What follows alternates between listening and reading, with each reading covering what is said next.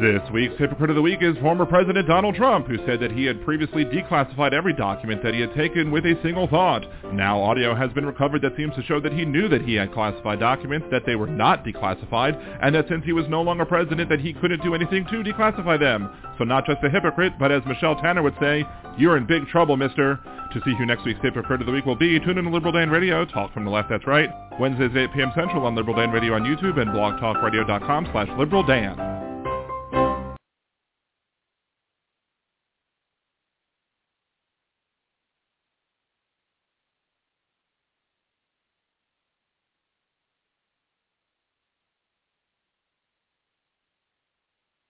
It is what it is.